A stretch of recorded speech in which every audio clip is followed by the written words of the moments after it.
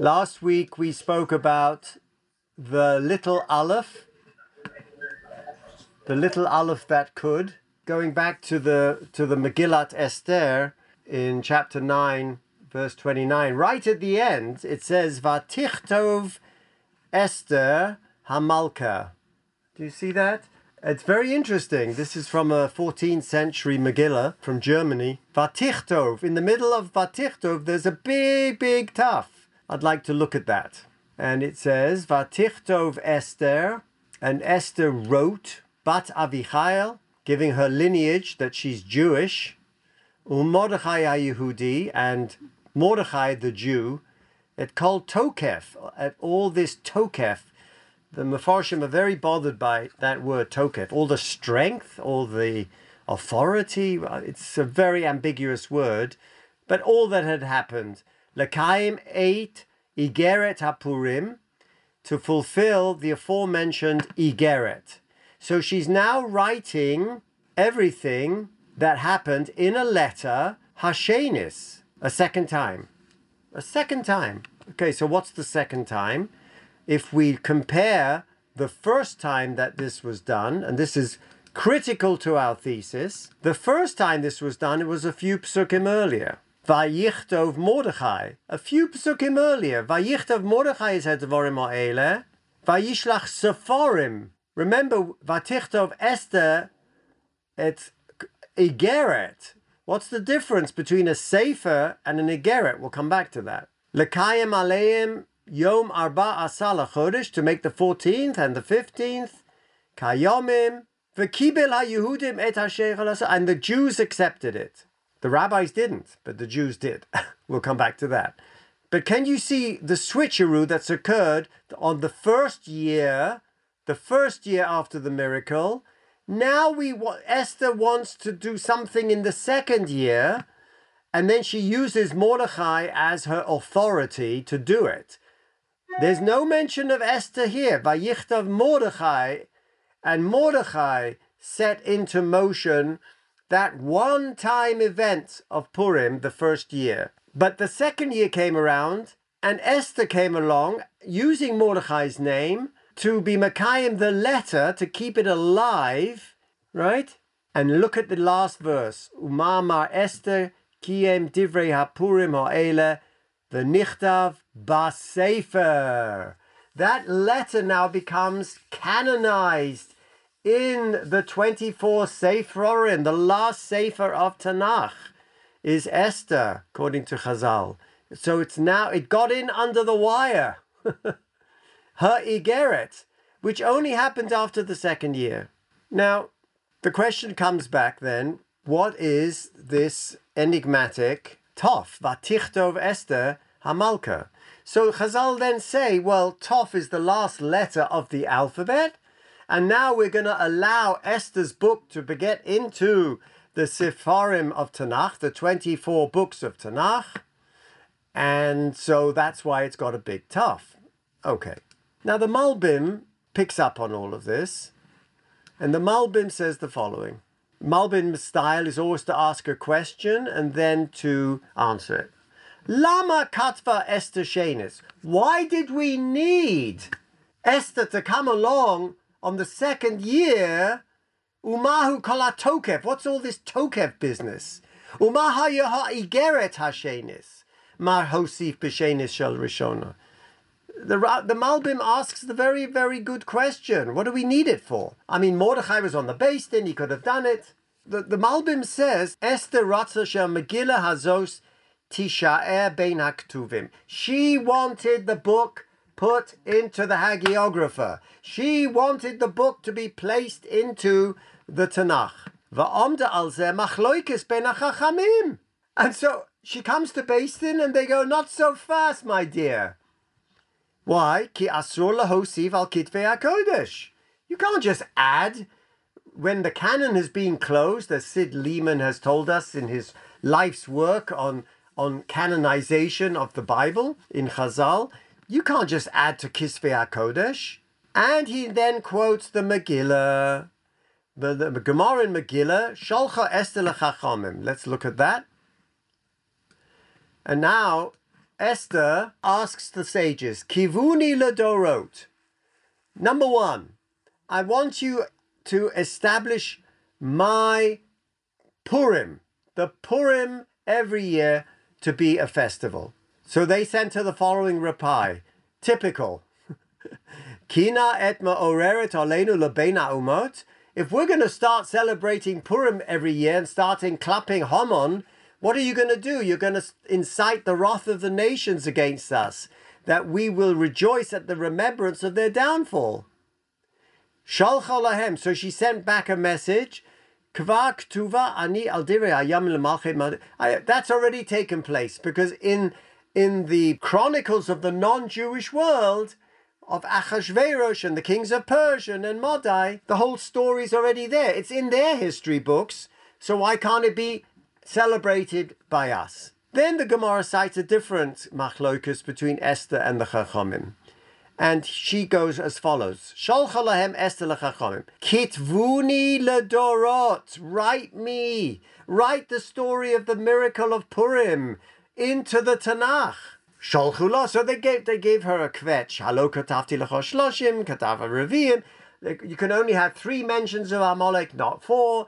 And then so she comes back and says, well, we mentioned Amalek in the Megillah, so it's okay, it could be included. But you can see that it wasn't so pashut that the book of Esther should be included in the canon, and it was only, the Malbim tells us, because Kimu v'kiblu, that the people accepted her the second year, that it was finally Hashenis. And if we look at Rashi, that word shenis is critical. The word hashenis, and Rashi says, Lashana hashniya chazru v'shalchu sfarim sheyasu purim. So Rashi is always looking at that idea. Okay.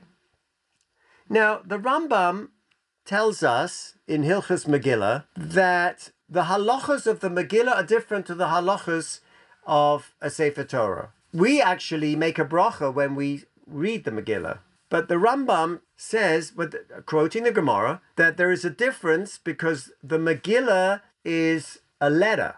It's not a sefer. It's a letter. So it has to be sewn together as a single scroll. A Megillah can only use animal sinews to sew the parchment together, like the Sefer Torah.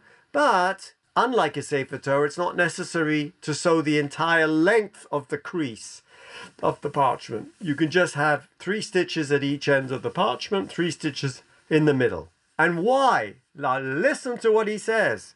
The leniency is permitted because the Megillah is referred to as a letter, a correspondence letter, as it says in our Pasuk. The Rambam uses our Pasuk, Igeret. She sent an Igeret precisely because it was not meant to be a scroll. So it has different halachot that Rambam talks about. And my father, I remember in England, he would read standing up, because the Magen Avraham and the Mishnah Berurah says you have to read it, but you have to be excited about it. What happens at the end, as if it's the first time you're ever reading it. He would stand it up, and the scroll he would unfold before the reading of the Megillah, so that you wouldn't have to go unfolding it during the Megillah, so that it's all ready to unfold. That's what my father used to do. Now, the Rambam also says something very interesting. He says the following about the Messianic era. All the books of the prophet, Kol Sifrei HaNevi'im v'chol HaKetuvim, Atidin Libatel, in the future days of the Messiah, will be annulled. Chutz min Megillas Esther. An outrageous thing to say. Megillas Esther that just snuck in under the wire because Esther was forceful. We didn't hear Mordechai asking for it. It was Esther that asked for it. Mordechai actually gets into some criticism from Chazal, that he should have been learning more, that he got involved in politics, that he was punished for that because he should have been steiging. But it is Esther that sets the last book of the Tanakh, historically. It's the Megillas Esther that he said will not be annulled. Why? Like the Torah itself, it will continue. Unlike the Nevi'im and Ketuvim. And he says, because the days of Purim should not fail from among the Jews, or the memorial perish from their seed, because it actually states that we should never forget it. Now, there is a Kabbalistic reason that we're told, and the rabbi told us yesterday he was in Yerushalayim and he heard it, and he can't remember who he heard it in the name of, but it bears repeating. He says as follows: if every one of the 24 books of Tanakh are sacred, the Zohar says that a color, Pasuk in Yeshayahu and brought in Tikkunim, that a color, someone who's getting married, they are adorned with 24 items. And Isaiah lists the 24 items: the nose ring, the head ring, the diadem, the necklace, the bangs, the rings on the fingers, the rings on the toes, the ankle ringlets. He goes through them. And the last one he says is a mirror. And so the Zohar questions, why do I need a mirror? And the Zohar says every one of the 24 books of Tanakh represent another adornment, another tachshit, another piece of jewelry for the color. Now, he says, do you know any bridegroom, and ask your wife the same question, you're going to a party and she puts on her jewelry, do you know anyone who wouldn't leave the house with first looking in the mirror, touching up the makeup, putting on the bangles the right way, making sure the earrings are... No one would leave the house. So the Zohar says that is the mirror. The mirror is the last of the adornments. Esther is the last of the books of Tanakh. Now, a mirror has no value of its own. It has no value of its own. It just reveals what's shown to it. It has no light of its own. It's Malchus. It's the Shechina. And Esther is the Malchus. Vatilbash Esther Malchus. She is representing in the upper worlds the Shechina.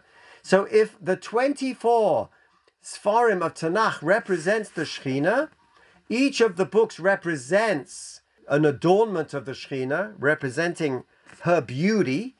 The last of them, which can never be Batel, is the mirror, representing the book of Esther. I thought that was an absolutely stunning understanding. But I want to read to you from Rav Hutner, because Rav Hutner delves into this idea of the Rambam that Esther itself will never be nullified. And he says as follows. He's going to give you a parable. Two people are charged with the task of recognizing a face in the dark. One lights a candle and examines the face to identify it. The other, without a candle, trains himself to identify people by the sound of their voices alone. The first person achieves a clearer recognition by sight than the other can by sound. However, the second person has taught himself a new talent of listening to the voice of the other. I thought that was a very profound understanding. That you have to listen, not just see. And when dawn breaks, the first person will extinguish his candle, but will be none the wiser as a result of his nocturnal experience, while the other will emerge from it with a newly developed capacity for listening as a channel of recognition. So, similarly, Rav Hutner writes, Purim and Pesach, always just a month apart. They represent alternative modes by which Am Yisrael recognizes God, who stages himself in two modes of Anochi. Anochi, I shall, haste aste ponai bayomahu, on that day I will surely hide my face, on the one hand, and Anochi Hashem Elokecha asher tzeisecha me'eretz Mitzrayim, mi beis avodim. Anochi is the one that's in daylight, Pesach, taking you out, Yod Chazaka, looking like a mighty warrior over the Reed Sea. The God of Book of Exodus, the God of the Book of Exodus is recognized by the candlelight of miracles and prophecies. Whilst the God of hiddenness, and remember, the rabbis in Megillah 19 say, Esther min ha-Torah minaim. How do I know that Esther is in the Torah? Is there any hint of Esther in the Torah? And it says that pasuk, V'anochi hastir astir ponai bayomahu. I will surely hide my face. Esther is the hiding of God's face. He's not mentioned in the book of Esther. It's recognized, therefore, by a new sensibility attuned to the voice of the hidden God. And I think that that's exactly where we are today. We are facing the hidden voice of the eye of God. In the Messianic era, when God will be revealed by light 7 times the brilliance of the sun, the candles that were so necessary in Galut, in the dark, will all be extinguished. Batel. All the festivals that are linked with Exodus will be Batel, according to the Rambam, subsumed into the light of the ultimate redemption. But the Purim story, the Purim redemption story, in which Israel has taught itself to recognize the Anochi of God even in the darkness, will remain as an eternal spiritual gift even after sunrise. Now, this brings me to a very interesting difference between 2 people I really respect and know personally. One is Rab David Weiss Halivni. Rab David Weiss Halivni, in an essay accompanying the prayer book Machzor Wolfsburg, which was discovered by Yad Vashem, he writes the foreword to this Machzor that was published by Yad Vashem, and it was in Wolfsburg labor camp in Rosh Hashanah 1944. The service was led by the Satmar Chazan Naftali Stern, and he transcribed the prayers from memory onto paper torn from cement bags that he had purchased in exchange for bread. This was the only time that the inmates were ever permitted to pray in public. Halivni was then 16. He was already called the Ilui of Sighet. He knew Shas Baal Peh, using the pin, everything. He was a Ilui. Heard one prayer as unique to the incomparable conditions of time and place. Now he writes in his foreword to the publication of the Wolfsburg Machzor the following: there is no time without someone who prays. And when it came to the prayer, Elokeinu v'Elokei Avosenu, Meloch al kol ha'oretz kavodo, God and God of the fathers, may you reign over the world in your glory, which represents the Amidah, Rosh Hashanah, we ask God to take the reins in his hands and not allow these satanic voices to prevail. That is what that prayer means. And you have to understand, people in this labor camp, being there 4 years, Muslim men, finally being allowed to daven, saying these words that are so incongruous. God, may you take reign over the world. And after a scholarly and passionate discussion of the theology of evil, Halivni concludes that through this prayer, reign over all the world, the prisoners perceive the incomprehensible evil that has happened as the consequence of the Holy One's abdicating his rule, transferring the reins of government into the cruel hands of the Nazis. So the question is, what does that mean? For Halivni, God relinquished. And he says this mind-blowing story that breaks your heart. I'll repeat it to you. On the point of being beaten by an enraged SS trooper one day, the terrified young prisoner, Halivni, pleaded in German, Herr Obersturmführer, merciful one. By saying those words, O merciful one, to this Nazi butcher, he escaped by the skin of his teeth. And the one regret he has in his autobiography, is he grieves daily for having used this holy word, merciful one, Avinu HaRachamon, that was used in that Machzor to approach God, applies only to God, to pray for mercy from the Nazi. And he writes, I simply knew no other words of entreaty. I drew them from the prayer book and translated them directly into German. Herr Obersturmführer, merciful one. Perhaps subconsciously, I thought of the SS, as it were, as a god. They ruled over the camp with absolute authority. Life and death literally remained in their hands, and I unconsciously used it as an expression appropriate to God. And he's tearing himself up with guilt 60, 70 years later as he writes this introduction to the Wolfsburg Machzor.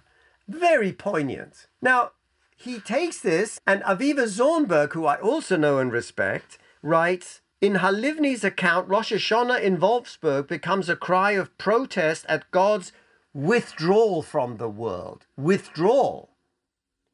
The tragedy of the individual and the nation is set in the context of a cosmic drama, because withdrawal raises this Kabbalistic notion that he talks about, although he's a big Litvak. But he remained a Satmar Chassid at heart. And he talks about Tzimtzum. Tzimtzum is this catastrophe that happened in the act of creation. God had to withdraw, says the Arizal, Kishe'ola Barotzon Ha'ein Sof, when the infinity decided to create finitude. Obviously, it had to withdraw to create a vacated space, so that finite world and cosmos could be in that space. That's the withdrawal that he's using as a metaphor to explain the absence of God in Auschwitz. So Aviva says the theology of Tzimtzum expresses the idea that there were or are at times when God withdraws his power from the world, allowing human beings complete autonomy, like we're seeing in Europe now, in order that the conflicting values of divine presence and human free will maintain equilibrium. And therefore, a certain vacuum is continually regenerating, creating the space for free will.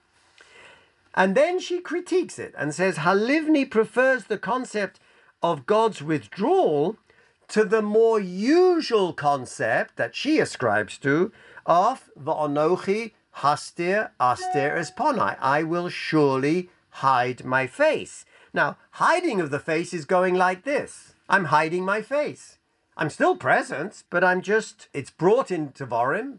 In those days when I will punish you, I will hide my face, meaning I will hide the mercy. I won't allow my mercy to come out. I will allow the punishment to come out. And that's the purpose of his essay that rejected that. And then she goes on to say, well, there are times that the hiding of the face actually does, in fact, imply a withdrawal. Okay. For me, my entire life revolves around this issue, and none more than in these times when people are being slaughtered, of course. So let's look at Yehuda Amichai poems. You know, there were a bunch of people in the modern era, starting with Montefiore, who were very upset, just like the rabbi said in the Gemara, about the effect of keeping Purim alive and celebrating it and what it will do for us in Galut.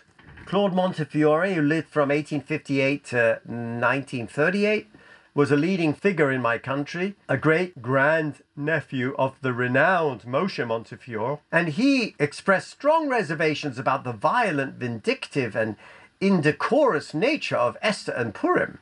And in his book Liberal Judaism, he said that the only non-Pentateuchal holiday that was likely to maintain itself was Hanukkah. Similarly, in 1938, Shalom Ben Chorin, a 25-year-old German Jewish immigrant to Palestine, published a polemical pamphlet in which he called for the elimination of the Book of Esther and Purim, since both are unworthy of a people which is so disposed to bringing about its national regeneration under Zionism. Most important is the great Yiddish and Hebrew writer Y.L. Peretz, based in Warsaw, and he dubbed Purim as a fever at best, an occasion to dance on the grave of a former national glory. Now, all these are assimilationist in nature, these polemics.